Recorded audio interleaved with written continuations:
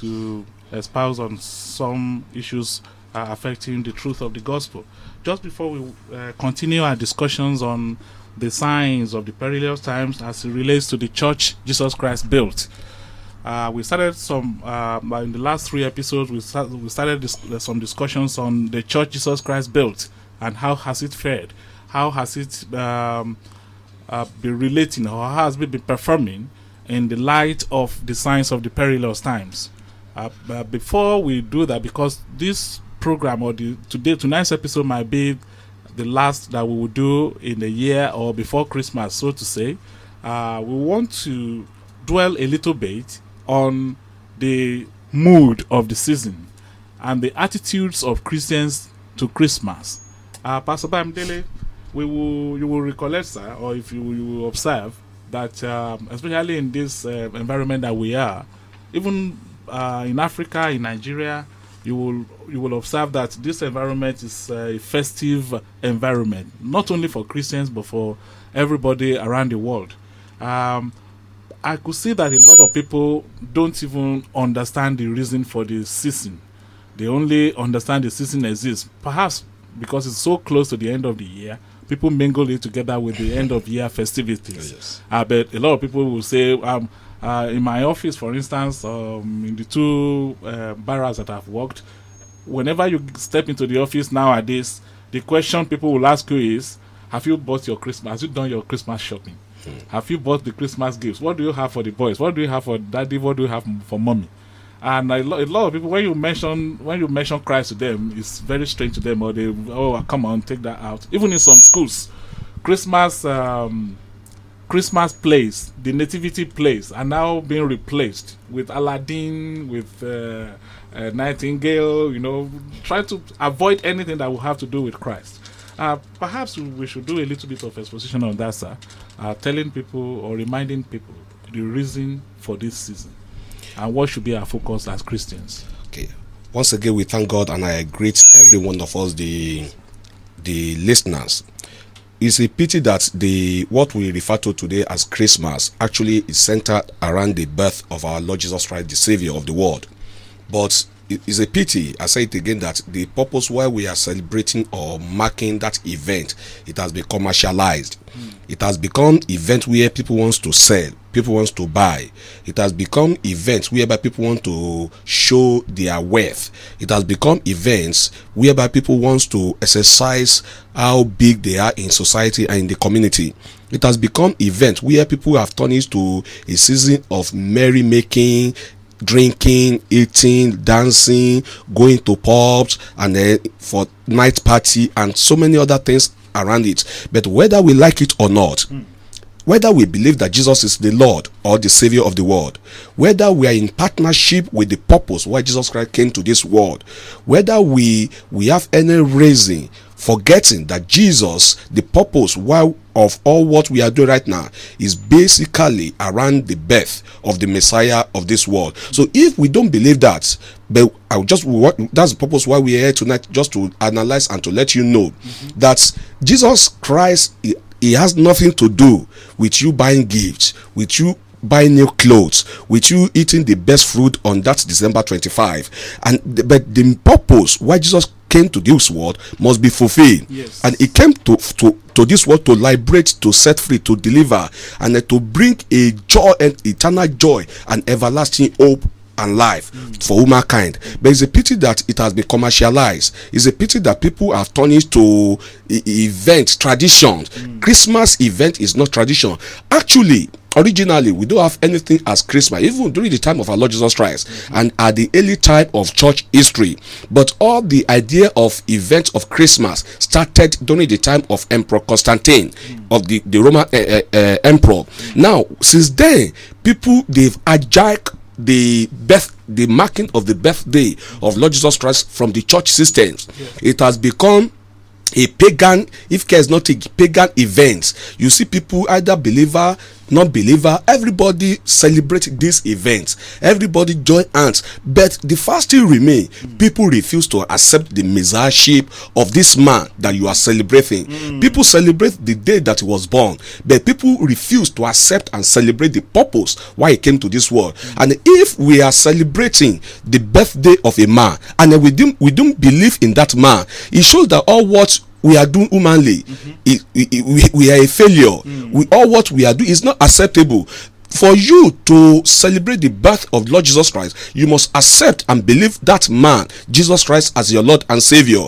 And that's the only way, and that's the only reason that the purpose why you are celebrating the Christmas can be acceptable unto God. Yes. And I pray that shall be well with us in Jesus' name. Amen. Amen. Thank you very much for that exposition, sir. Thanks. And it's just like celebrating the birthday of a baby or of a child, and you don't want the child in the ceremony. Or you are doing the naming ceremony of a baby, but without the baby being present. Whether people like it or not, like you espoused, Christmas started in the time of Constantine.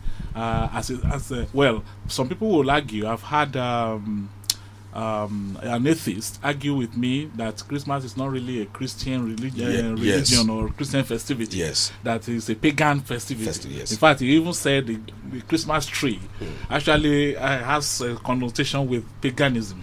Well, whether it is for paganism or not, I remember my brother Pastor Femi Mogaji would say, well, I don't want to care whether it's a pagan whatever. If I can turn a pagan ceremony into a Christian ceremony, and so be it.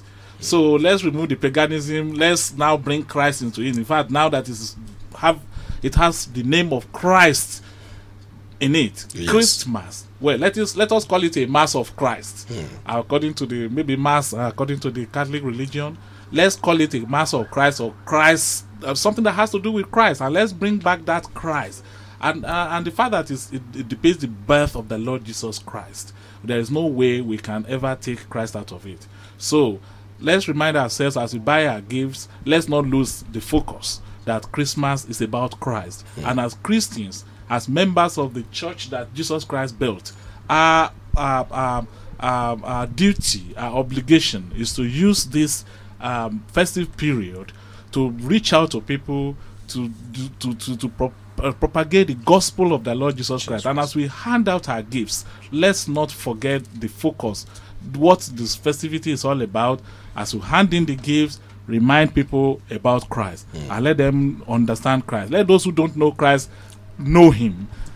Introduce him to them, and let those who already know about him know him deeper and deeper. Yes. That I may know him and the power of his resurrection. Thank you very much. Thank you, sir, for that exposition. Yes, sir. And I think it will bring back to focus the reason for this season. Okay. And going back to the church, that Jesus Christ that was born around this period, or around the Christmas period, going back to the church he built, and as he laid down his principles, his ordinances, his commands, and seeing what we are seeing today, that are a bit of a derailment, not just a bit, a total derailment from what Christ has laid down.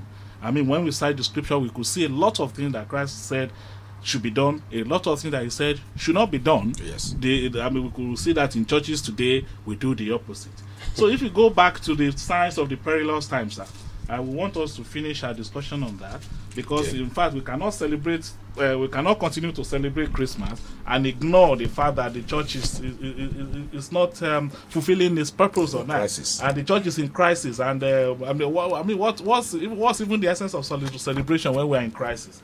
I think Christians should know that they have an obligation to worship the Lord in spirit and in truth. So Jesus Christ commanded in John 4:23-24 that the Lord is spirit, and those who worship him must worship him in spirit and in truth. Yeah. Anything other than that is the other gospel.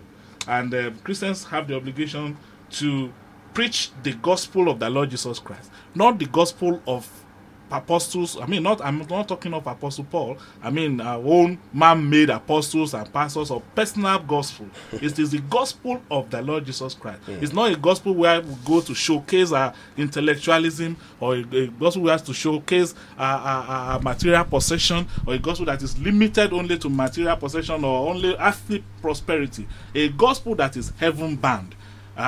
In the end of the day, there will be a new heaven and a new earth. And only those who make it, those who have their names written in the book of life, will be with the Lord in that new heaven and new earth.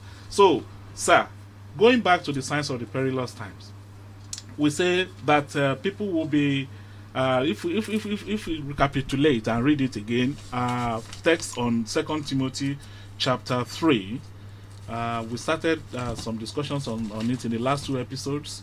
We discussed about the fact that men shall be lovers of their own selves in verse 2. Yes. And they will be covetous, they will be boasters, proud, blasphemous, and disobedient to parents, unthankful, unholy, without natural affection, truce breakers, false accusers, incontinent, fierce, despisers of those that are good, traitors, heady, high-minded, lovers of pleasures more than lovers of God, having a form of godliness but denying the power thereof. Except from such turn away.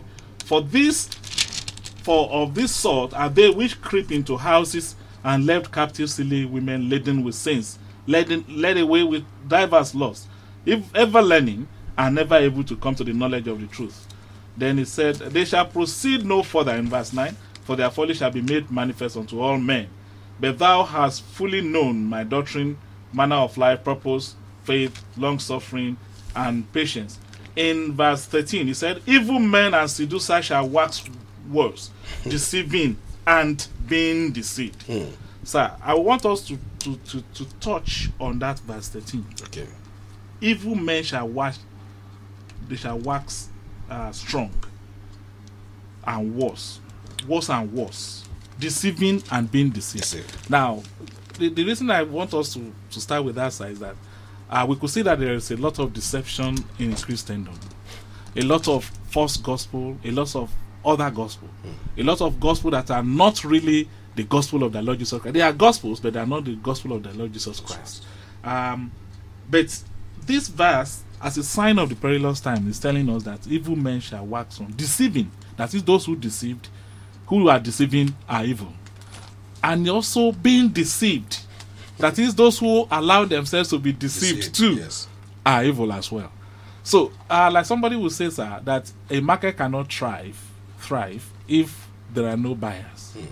If somebody is selling something and there are no buyers of the article, then the person will rather go bankrupt. How do we then maybe to let our listeners know that it's not a question of false prophets alone being there to deceive, but also of those who allow themselves to be deceived, and both of them are combined together to be evil.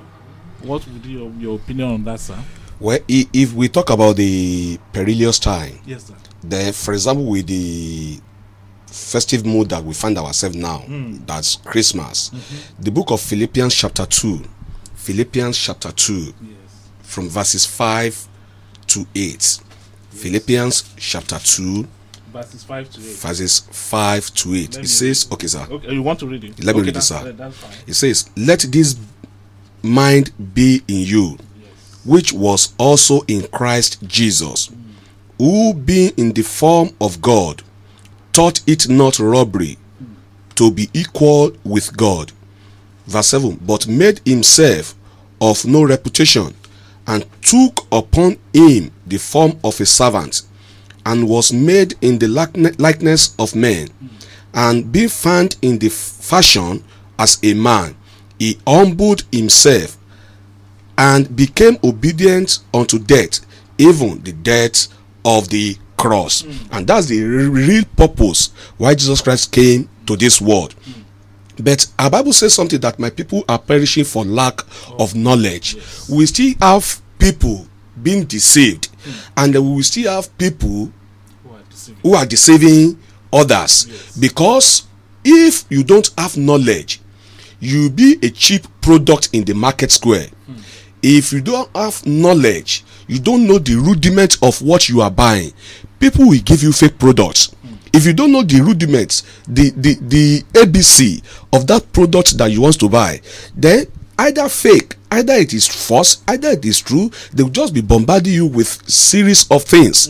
And that's the reason why that person said that my people are perishing. They are children of God. They call the name of Christ. God, they pray unto God. But because what we know as doctrine, biblical doctrine, we don't have it anymore in the church of God today. What we see as doctrine today is prophecy. Prophecy is not a doctrine. What we refer to as healing in the church of God is not doctrine. What we see as miracle today is not doctrine. What we see as prosperity, these are not doctrine. Doctrine of Christ is the basic principle why God called you, why he came to this world to die. For example, we are saying we are celebrating the birth. What's the purpose of Christ coming to this world? Number one is to reveal God. That is, God didn't want to be in position, or he didn't want us to be in position of darkness. He loves to reveal, to expose himself to us. And that's the reason why he put on the human nature, posture, and appearing like man, communicating, being in good and better relationship. That's number one. And that is to reveal God. In John chapter 1 verse 18, it says that Jesus came to declare and reveal the Father to the humanity, and also to bridge the gap between God and man. That is the work of